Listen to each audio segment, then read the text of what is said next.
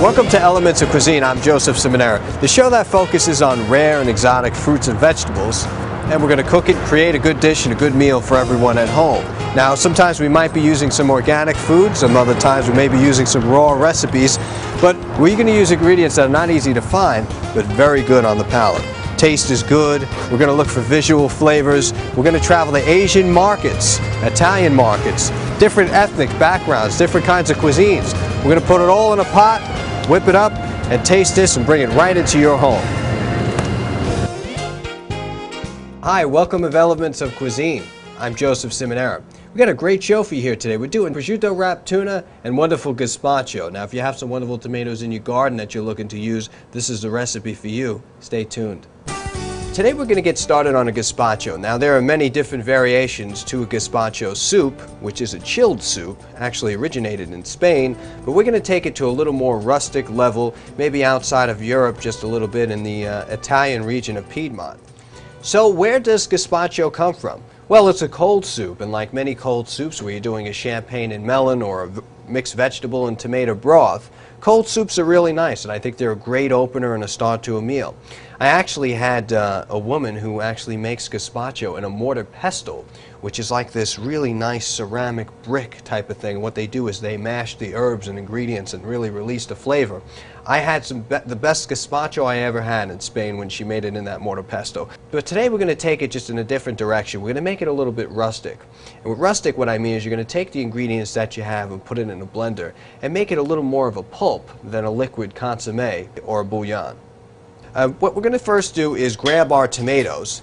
Make sure we have some wonderful looking tomatoes. Believe it or not, these tomatoes were actually grown in my grandmother's garden, who was, God bless her soul, 92 years old. And what she does is grow various different types and hybrids of tomatoes, and there's over 126 variety of tomatoes. This you're looking at right here is the beefsteak vine ripe. We're also going to be getting involved with some yellow vine ripe tomatoes as well. These are called chilicos, and the seed is actually outside of the Napoli region, next to Avellino. And this seed is hybrid. It will only grow from May to July. We're also going to be using that in our gazpacho as well. So I guess to really get started, we want to make sure that the colors of the tomato are really bright and vibrant. And pushing them in also is going to determine whether or not they're ripe and have their maximum capacity of taste. So what we're going to do is first core this out by taking what's called a bird's peak knife and just kind of move it around. Take that out like so. We'll leave our tomato like this. What we're going to do is get all these seeds out of here.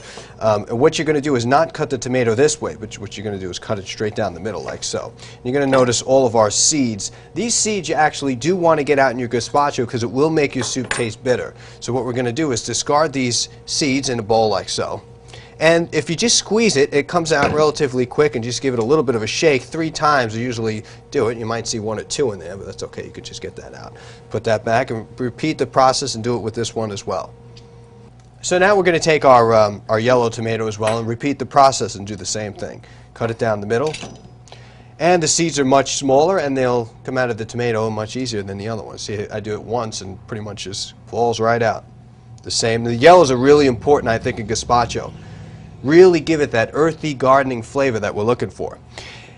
So now what I'm going to do is start off with a cup of tomato juice. Now you can get any tomato juice that you like. I prefer red tomato juice. They are selling yellow right now. I'm going to put that into our blender like so.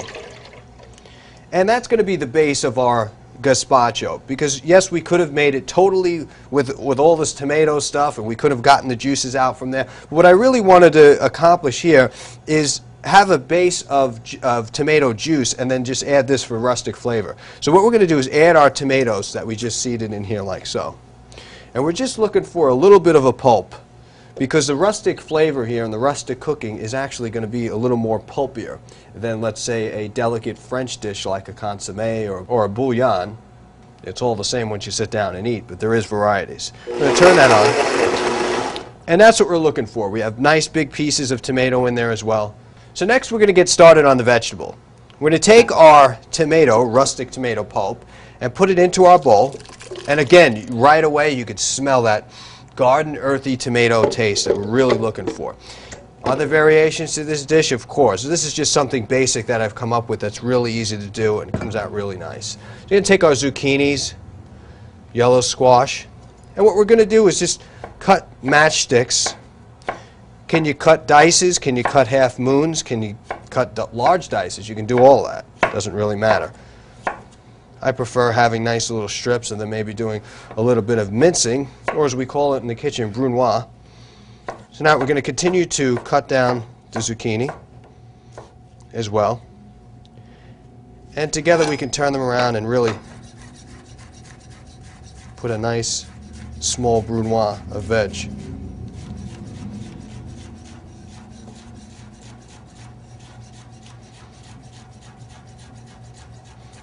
Okay, so when we've gotten to that point where everything is kind of chopped up nice the way we want it, we're going to put it right into the actual soup. Now something else that's really equally important besides the vegetable, besides the tomatoes, is the onion that you use. Now some people might use a white onion in gazpacho, however we're using the red onion here. So the red onion has a unique flavor that we're looking for. We're going to take our red onion, peel it like so. And we're going to do the same thing. We're going to slice it down the middle and just cut it very, very, very fine.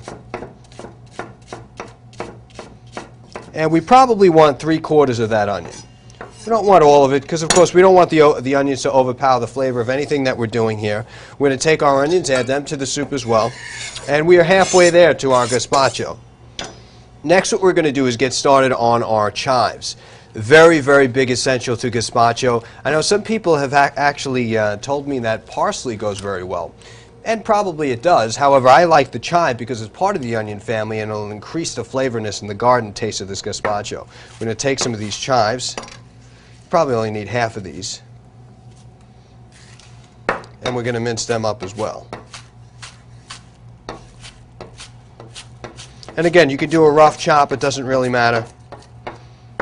The smaller the better. You can actually let your gazpacho sit for about 24 hours anyway. So we're going to add our chives to the dish. And now we're actually going to get started on just a little bit of pepper. And we are almost done with our gazpacho. I like just a little bit of pepper.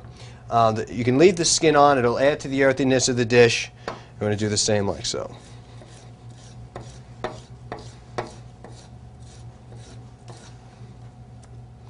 And again, you want to make the peppers extremely small, probably the smallest you have made anything at this point.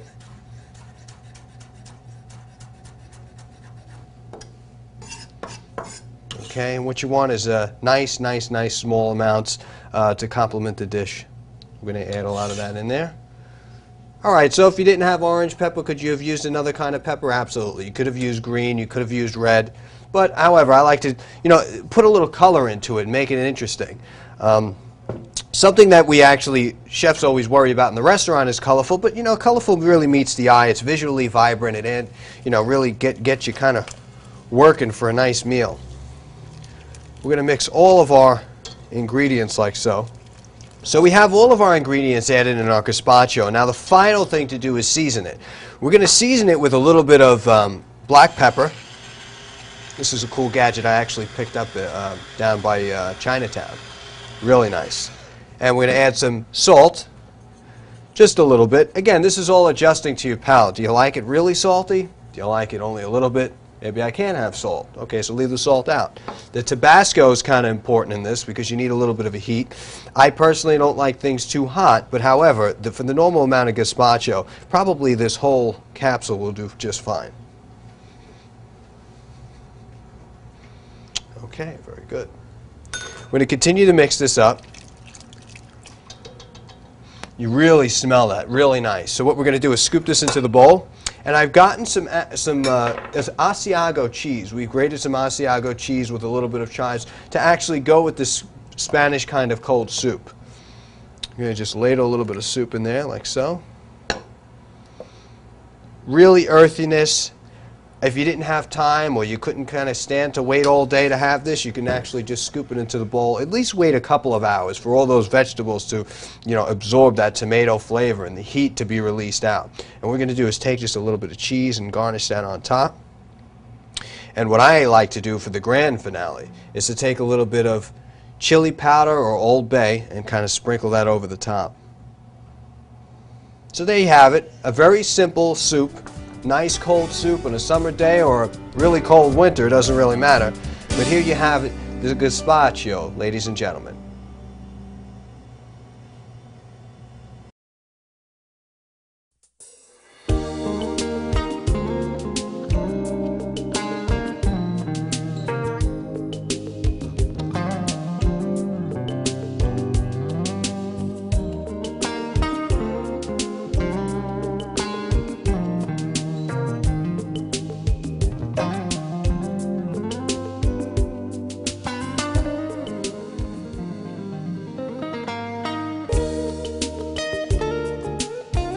Grab whatever you have in your kitchen. If you don't have red onions, you could use white, certainly. You can use any other onion. You have shallots are even nice in it, but the red onion actually complements the gazpacho and brings it to where we want to be. So we're ready to get started on our next dish, which is going to be a lamb prosciutto wrapped tuna. What we're going to do is mix all these vegetables up and put it in a pot and reduce very slowly. And we're going to actually release all the natural sugars to the vegetables. I like this dish a lot. It was very hard to actually find lamb prosciutto, but once you taste it, it's got a different characteristic of the taste prosciutto. It's more lean, it doesn't leave so much of a saltier taste on your palate, and it's wonderful for wrapping in fish and barding meats. So we're going to get started. Take our prosciutto, and I've sliced pretty long pieces. The longer the better. What we're going to have to do is probably double this up and take a double prosciutto kind of like that, because what we're going to do is take this and roll it. Now, what we're using here is tuna. This is ahi tuna, sushi grade. You really can't get any better than this. And you really can tell the difference when you've gotten really good tuna as opposed to maybe like a third grade or second grade tuna. 8 meaning, canned tuna, which nobody wants to go there with. But we're going to take our tuna, and again, look how nice and kind of firm it is. And again, of course, the color. We're looking at a vibrant red here, which signals freshness, great quality. So what we're going to do is take our tuna, and we're going to measure it up to where we're going to be wrapping it, and we're going to cut a piece of tuna like this. And this is good for one person. If you wanted 3 or 4, you can just kind of follow the same procedure. And what we're going to do is wrap it around the tuna like so. And if we see that we really only need one wrap, well, then you can just take the rest of the prosciutto and put it aside. And I like to just kind of trim the edges a little bit.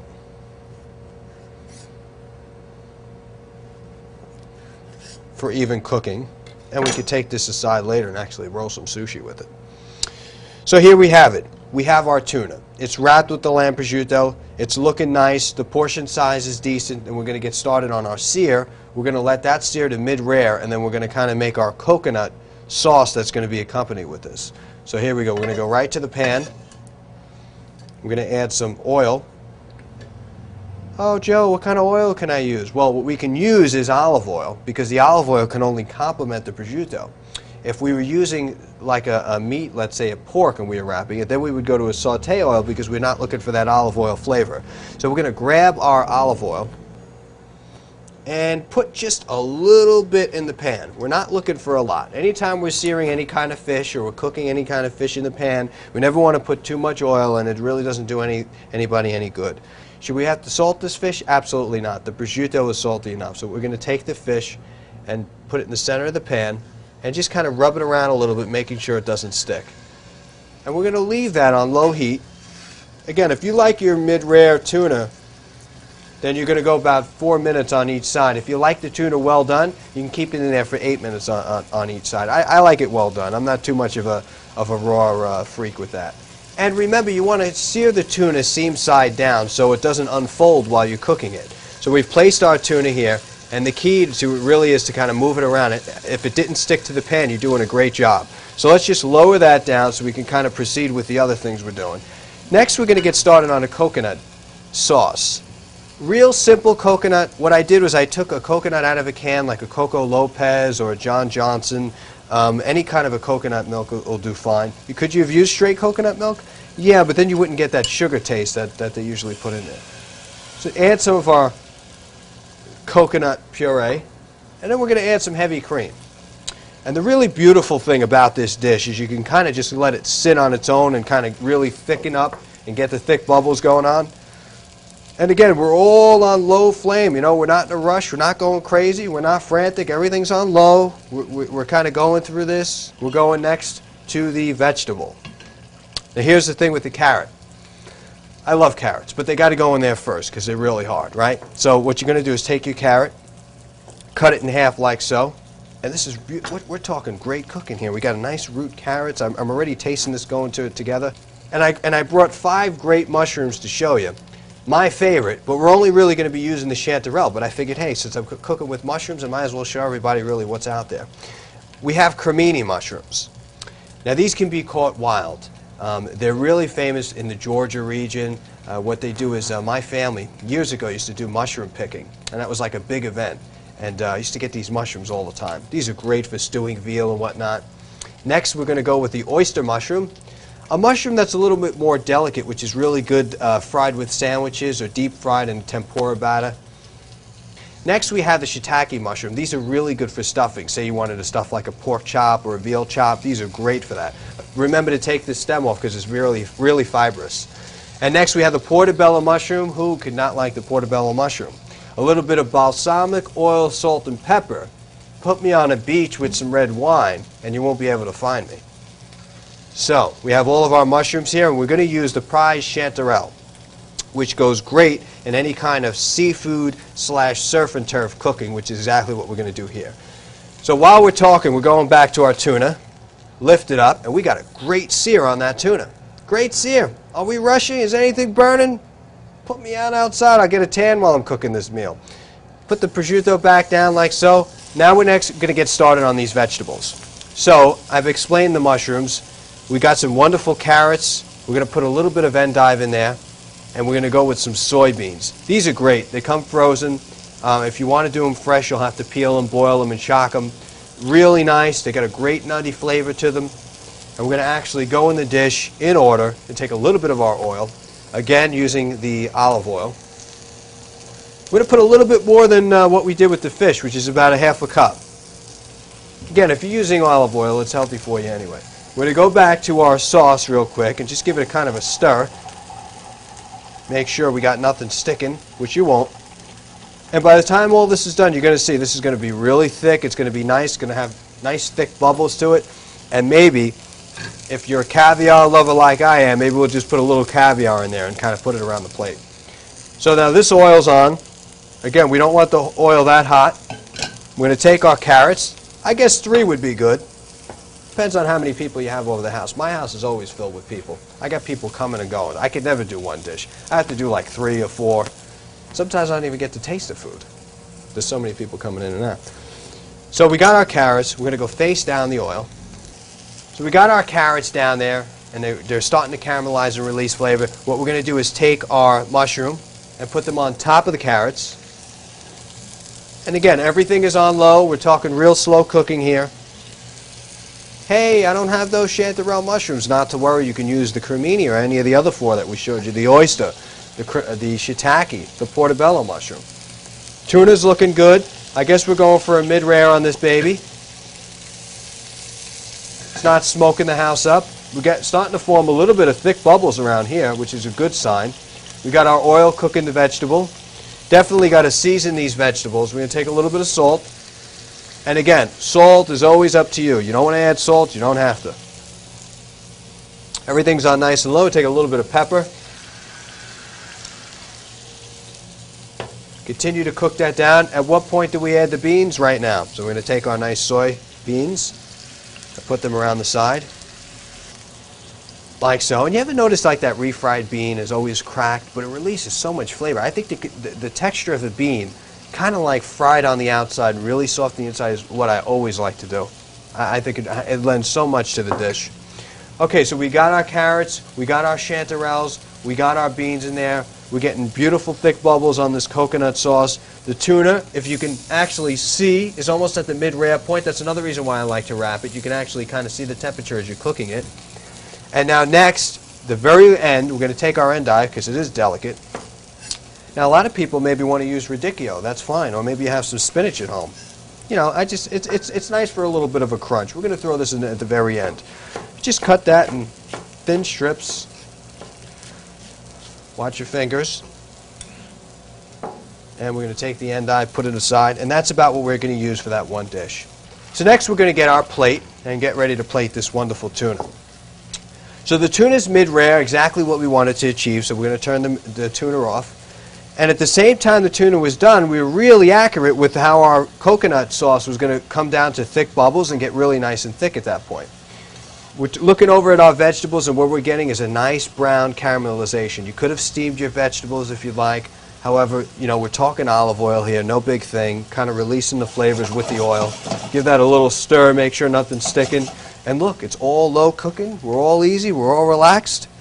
All right, we're going to start to plate this up. So we're going to take a little bit of our coconut sauce, really nice, put it in a bowl like so. And we're going to shut this off because it's about all the sauce that we're going to need. We're going to take this sauce and put it on the side. At the very warm phase, what we're going to do is put a little bit of caviar in there, and then I'm going to show you how to spoon it around, you know, to kind of complement the tuna and everything. So we're cooking down, getting it nice and brown, getting nice and brown. The tuna's ready to go. We'll let our tuna sit there. And what we're going to start to put now is in the middle is our vegetables. And this time, we're ready to add the endive. We're going to add the endive to it. And we don't want to get crazy because everything else is really hot here. We're just looking for a little bit of a toss.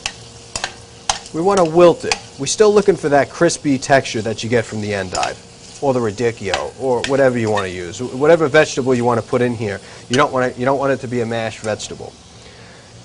Come over here and we're going to start to put our carrots down, and we have plenty of veg here. We have enough veg here probably for 2 or 3 dishes. Take some chanterelle mushrooms, beautiful chanterelles. Take some of our wonderful nice beans and maybe put a little bit on the side like that. And the radicchio I like to save for putting on top. It's going to go right on top of the tuna. Maybe just put one more chanterelle mushroom there. So what we got is, now we got our vegetable down here. And you can see the brown color of the carrots. I mean, this is all natural cooking. It looks good, tastes good, I'm feeling good about it. You know in your heart when you're cooking if it's not good or if it's wrong or if it's right. This is right. This is good cooking. So what we're going to do is take the tuna. Oh, we got a great sear on that. Look at that. And you could cut it in half if you want. I'm just going to leave it whole and put it on top like that. And really, really smelling nice. I'm smelling that prosciutto. And what we're going to do is take a little bit of caviar, about that much, 1/4 teaspoon, and just mix it up. We're going to spoon just a little bit around it. This coconut sauce is relatively really easy to make, and I just think that the caviar adds to it. So what we're going to do is put just a little spoonful here, a little spoonful there, and kind of just drizzle it around the plate like so. You don't have to get crazy with the amounts. If you really wanted to kind of drown the tuna, well, that's fine too. I'm just looking for a little bit of a taste. And next, that beautiful endive that we talked about, we're going to finally put that on here. Really nice stuff. And here you have it, ladies and gentlemen. Our wonderful prosciutto wrapped tuna with chanterelles, caviar, and a little bit of coconut sauce.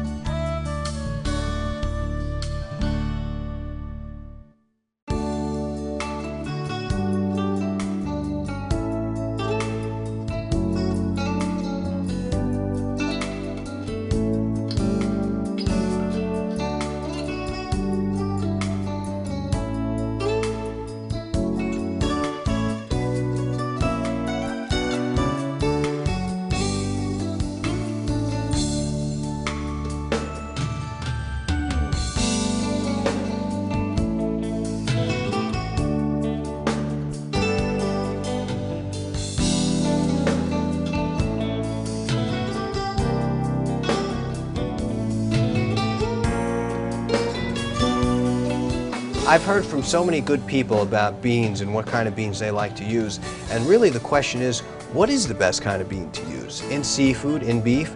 Well, it really all depends on your taste. I like cannellini beans, I like fava beans, and I especially like soybeans, which we're going to be using in this dish.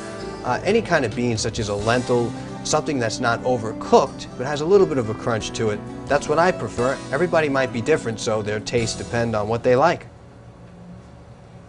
So we're getting to the last part of the show, the part which I love the most because you get to eat and taste everything. But I paired up two dishes that we've done today with a Sauvignon Blanc wine. And I feel that the whiteness and the fruitiness of the Sauvignon Blanc will go well and cut through some of the fattiness in the prosciutto, as well as complement some of the heat and tomato from the acidic flavor with the gazpacho. And I want to thank you for letting me cook in your home today. I'm Joseph Simonera. Take care.